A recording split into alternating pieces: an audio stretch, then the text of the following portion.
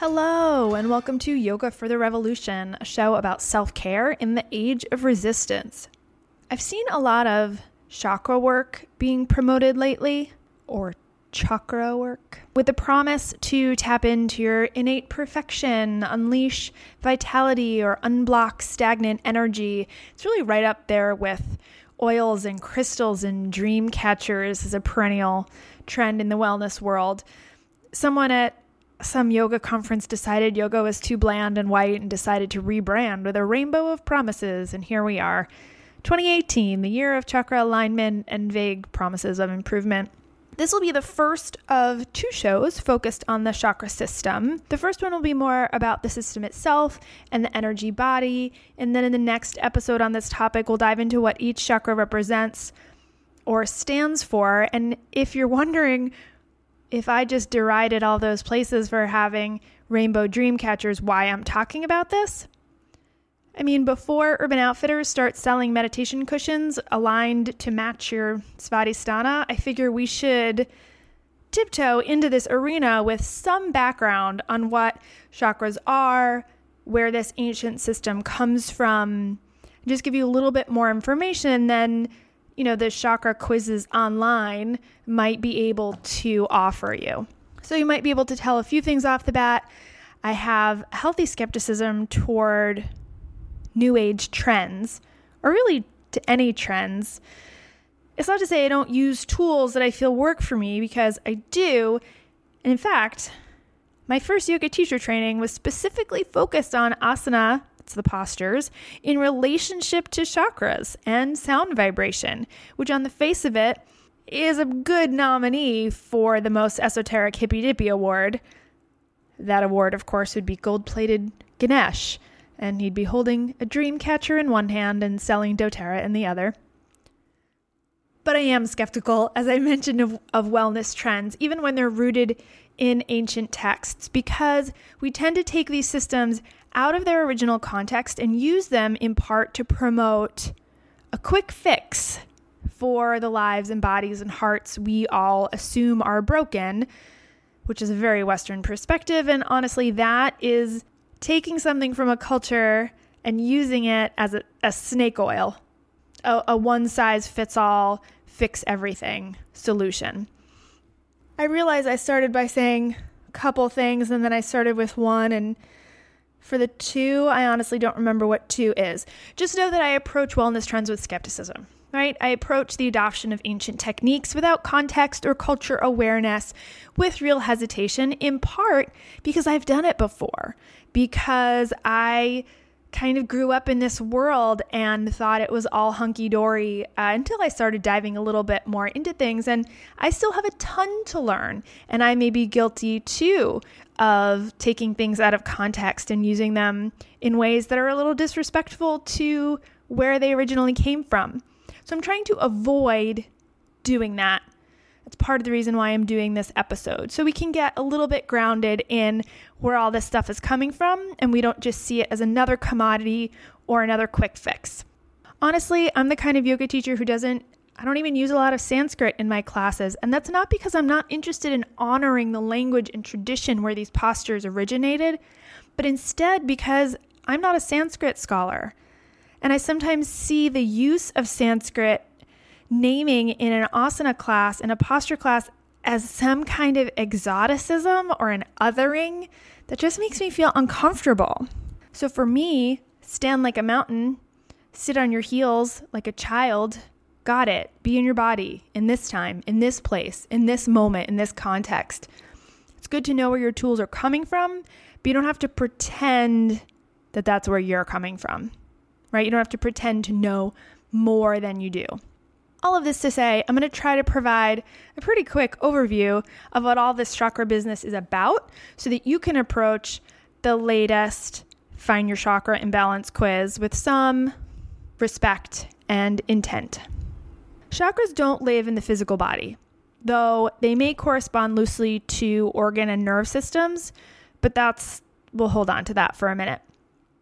You can't hold a chakra in your hand or x-ray it, examine it. Instead, we can only see evidence in its effects. Think of it this way, and I talked a little bit about this way back in an early episode, 2 or 3, I think. We know that there's air. We can't see it, x-ray it, hold it in our hands, but we know it's there because we can feel our breath and we see the leaves moving on the trees, so we know there is wind. We see its effect rather than seeing it. The leaves move in the breeze must be made of something, that's air, and that's a system we rely on. For me, this is like math. It's a system that we take as fact, but really it's a theory. We think 2 + 2 is 4, but really someone just made that up to explain the way the world works. And it does work for the most part, so we don't question it until we get to negative numbers or honestly infinite numbers, and then the whole thing just makes no sense to me. But it does to other people, and we need math to help us explain the world, so it's a system that we use. The energy body and the chakra system is just another system. It's a way of thinking and a language we use to describe the natural world. It's not inventing anything new that doesn't exist. It's just a different kind of language to talk about the way our bodies and our lives in the natural world function. How do we know if chakras are quote unquote real? Well, I would argue we don't, but also that we do. So, okay. Do I believe that we each have arguably seven, spinning disks of energy located manifestly in a separate body called our energy body that we imagine as a shell of energy over our physical body and through it, and that these disks have colors and petals or images? Do I think that? Actually, no, I don't. But I will say this, and this is, for me, where the whole thing gets interesting. It doesn't matter if that's how I see them, because this is the vocabulary the ancient seers used. And the system itself is real, in that it's a system that explains the natural world. So it doesn't matter if I believe red, orange, yellow, green, blue, purple are the colors of the chakras. This is the language we're using to describe how this system works. If someone told me that bees talk to each other by dancing and they construct homes out of hexagons because my math teacher explained how hexagons work, I would say no. But there they are, the dancing bees and the hexagons. What I'm saying is that beehives exist, whether we call those shapes hexagons or not. Chakras are true because energy is real, in the same way that hexagons are the strongest shape, and so bees make their home that way, whether we call them hexagons or not. Frankly, why we don't make our own homes that way, I'm not sure, but I'm not a bee, and I don't communicate primarily through dance, usually. Let me take a quick moment to talk about energy and the energy body. There's simply no way I'll be able to dive deep enough into this right now. I mean, honestly, the bees thing is just an example of what happens when I try to shortcut this stuff. Vedantic philosophy talks about us humans as made of layers, like an onion. And koshas are the layers of the self. There are either 3 or 5, depending on who you talk to. The first layer is the Annamaya kosha. It can be called the food stuff layer. It's the physical body. It's the meat body. It's all our muscles and stuff and our physicality. Then there's the Pranamaya kosha. That's the energy layer. The Manamaya kosha, mind stuff. Vijnanamaya kosha, wisdom. And Anandamaya kosha, that's the bliss layer. And when we think about yoga, we're usually talking about the physical body, the asanas, the postures. But when we start in with the chakras, we're talking about the Pranamaya kosha, not the meat body, but the energy body. Again, do I know if these guys were talking about this so literally? And they were guys. I don't know that. But it's a fascinating way to think of our human existence. The easiest to see, touch, feel is the physical. Then one layer more subtle than that is the energy layer, Pranamaya kosha. And we may have heard that root before, prana. Pranayama, for example, breath work, or prana, the clothing line. That has nothing to do with anything. Prana can be translated as breath or life force, energy, chi. When we work with the physical body, the meat body, we use postures, right? Exercises. When we work with the energy body, the prana body, the best way to key into our energy is through the breath. It's one layer more subtle. So how does energy travel? If you're talking about caloric exchange, we get into organ systems and the nervous system. But let's for a moment take our power of 10 to go deep, deep, deep, deep into that physical body. You can explain how energy moves in really great detail up to a certain point. We have all sorts of words for energy exchange. Work, heat, ATP transfer. But what actually is happening is honestly more elusive than the vocabulary would indicate. Maybe adenosine triphosphate converts to a diphosphate. That's one set of vocabulary. Prana is another vocabulary word. But at the end of the day, it's all energy. And it travels through the body, in this system, through nadis. Nadis. And we're really going to skip over what the nadis are and what they're all about, except to say in this system, the nadis are almost like the nervous system, but there are 3 big channels where they cross. And where they cross, that's where the 7 main chakras are located. I knew we'd get back to the chakras. It was a wild ride. I'm going to take a quick break and pause here to say thank you and to ask for your help. Yoga for the Revolution is about to turn 1 year old. She can toddle, she can babble, but she still needs a lot of support. So before I bake a cake just so that she can smash it into her podcast face, I want to ask you a question. I want to know what you want to hear more about. Do you want more Ayurvedic assessments of all members of Congress? How about a posture sequence you can do in just those few moments before you call your senator and get really nervous? Should I do a listener Q&A? I want to make this show something that's helpful and useful for you in your life. So please give me some of your thoughts. You can submit your suggestions to me in a couple of ways. One is to go to yogafortherevolution.org/contact. And you can leave me a message there. Another is to get in touch on social media. You can find me on Facebook at facebook.com/yogafortherevolution. That might be the easiest social media avenue, but I'm also on Twitter at Y_F_T_R and Instagram as Yoga for the Revolution. So, chakras. Spinning wheels of energy live in the energy body, the pranamaya kosha, at those exact points where the 3 main nadis intersect.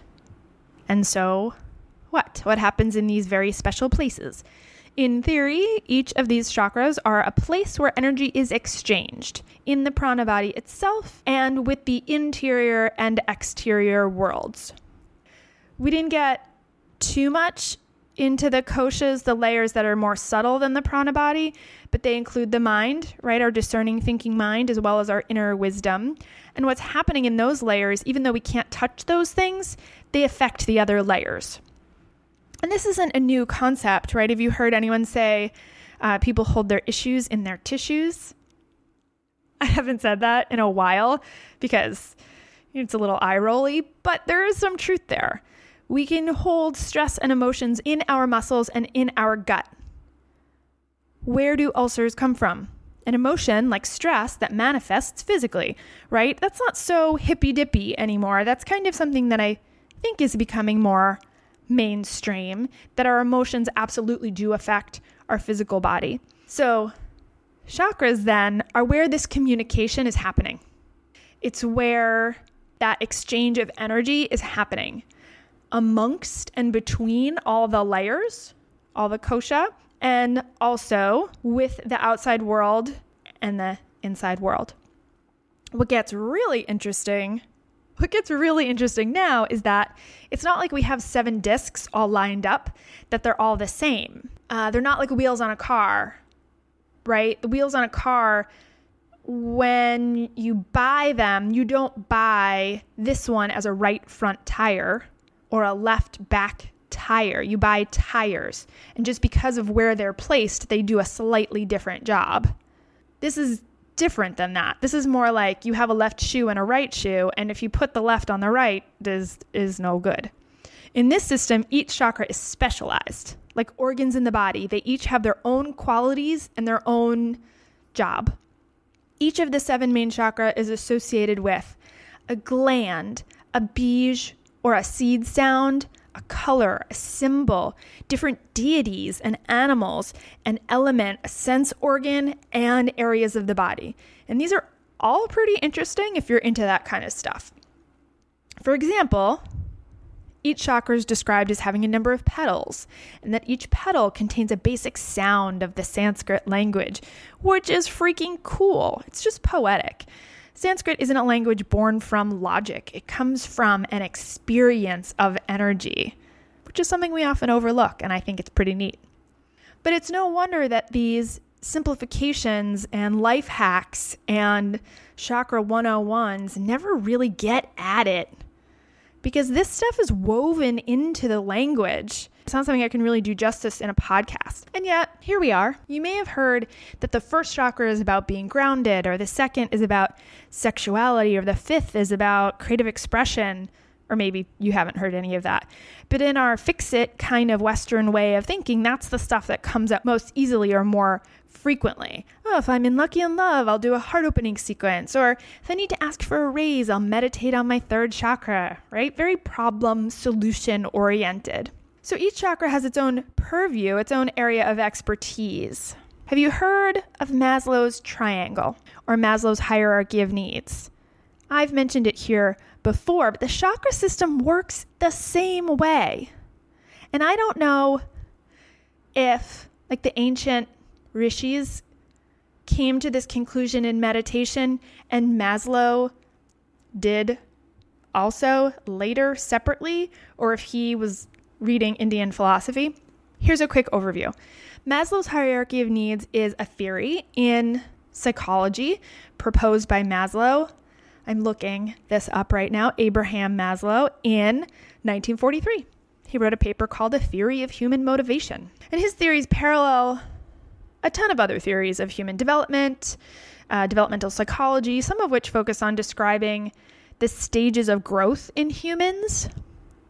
So Maslow used the vocabulary physiological, safety, belonging and love, esteem, self-actualization, and self-transcendence to describe the order and pattern that human motivations generally move through. Right? And the goal of Maslow's theory is to attain the 6th level or stage, self-transcendent needs. And since 1943 or before, we've all kind of worked under this rubric, even if we've never heard of Maslow. I may not be concerned with confidence, esteem, or self-actualization if I don't have enough food to eat or a safe place to live. Right? At the bottom are the most basic needs for human survival. And at the top, well, at the top is ascension, right?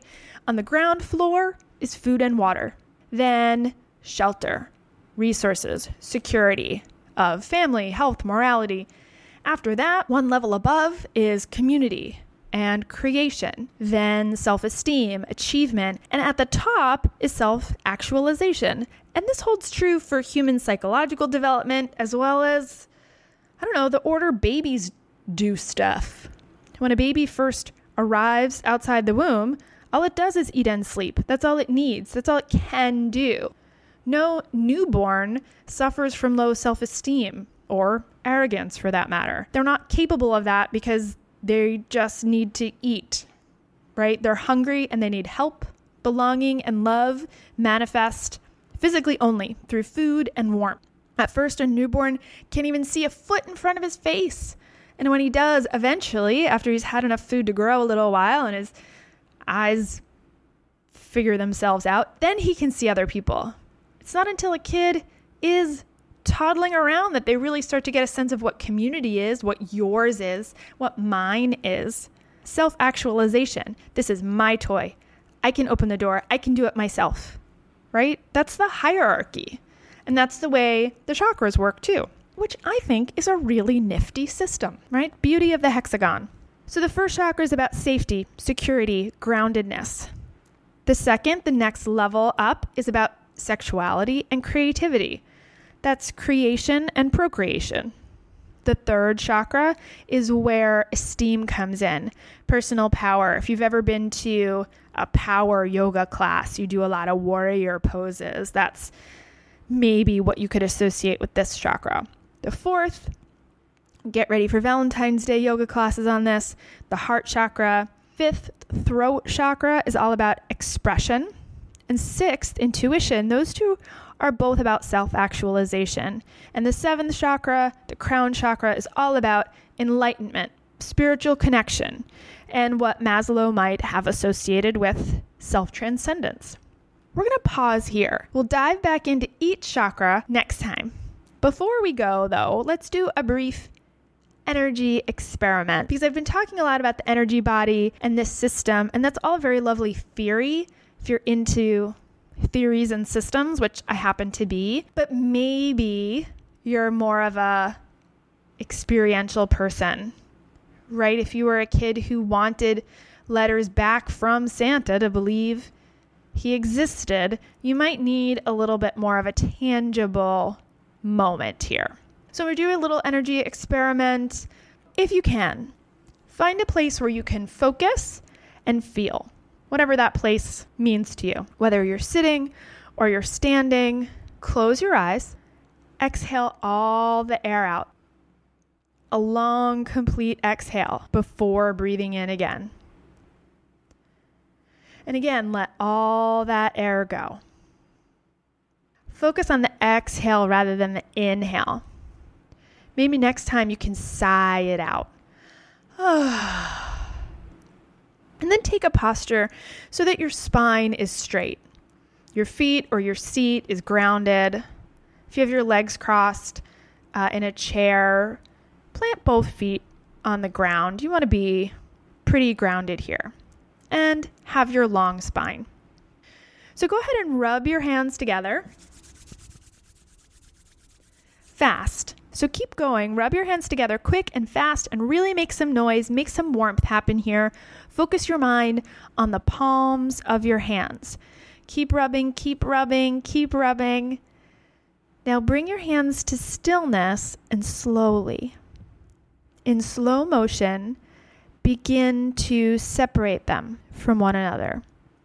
First, 1/4 of an inch, then an inch. If you already have your hands a foot apart, you went too fast.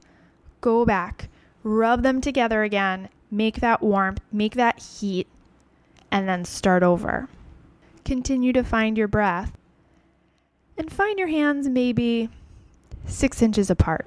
It can be a little less or a little more, but start there. Focus on the palms of your hands. Focus on the heat between your hands. Now begin to slowly move the hands another 1/4 of an inch apart and 1/4 of an inch closer together. Go slow and focus on the palms of your hands. The heat in the palms of your hands. Notice if you begin to feel anything in the palms of your hands. Breathe. And slowly and with small movements, begin to move the hands. Perhaps they come wider apart or closer together without touching. Maybe with an inhale, your hands begin to get wider apart, like you're blowing into a balloon between your hands. Keep breathing and focus on the palms of your hands. Feel the heat between your hands. Take a few moments to play here. Focus on the heat between the palms of your hands or any other sensation that you might feel between your hands. Focusing on the palms of your hands. Pulling apart, coming closer together. And then in slow motion, release your hands. Place them on your lap, or if it feels right, maybe the heels of your hands come under your eyes, covering your eyes, or maybe your hands come to your heart. Keep breathing. And as you come back to the present moment, notice if you felt any sensation between the palms of your hands. Some people describe a feeling like magnets attracting and repulsing each hand from one another, or a big cotton ball between the hands, or like pulling taffy. You might have felt something different, or nothing at all. Just notice. And until next time, keep breathing and live to fight another day.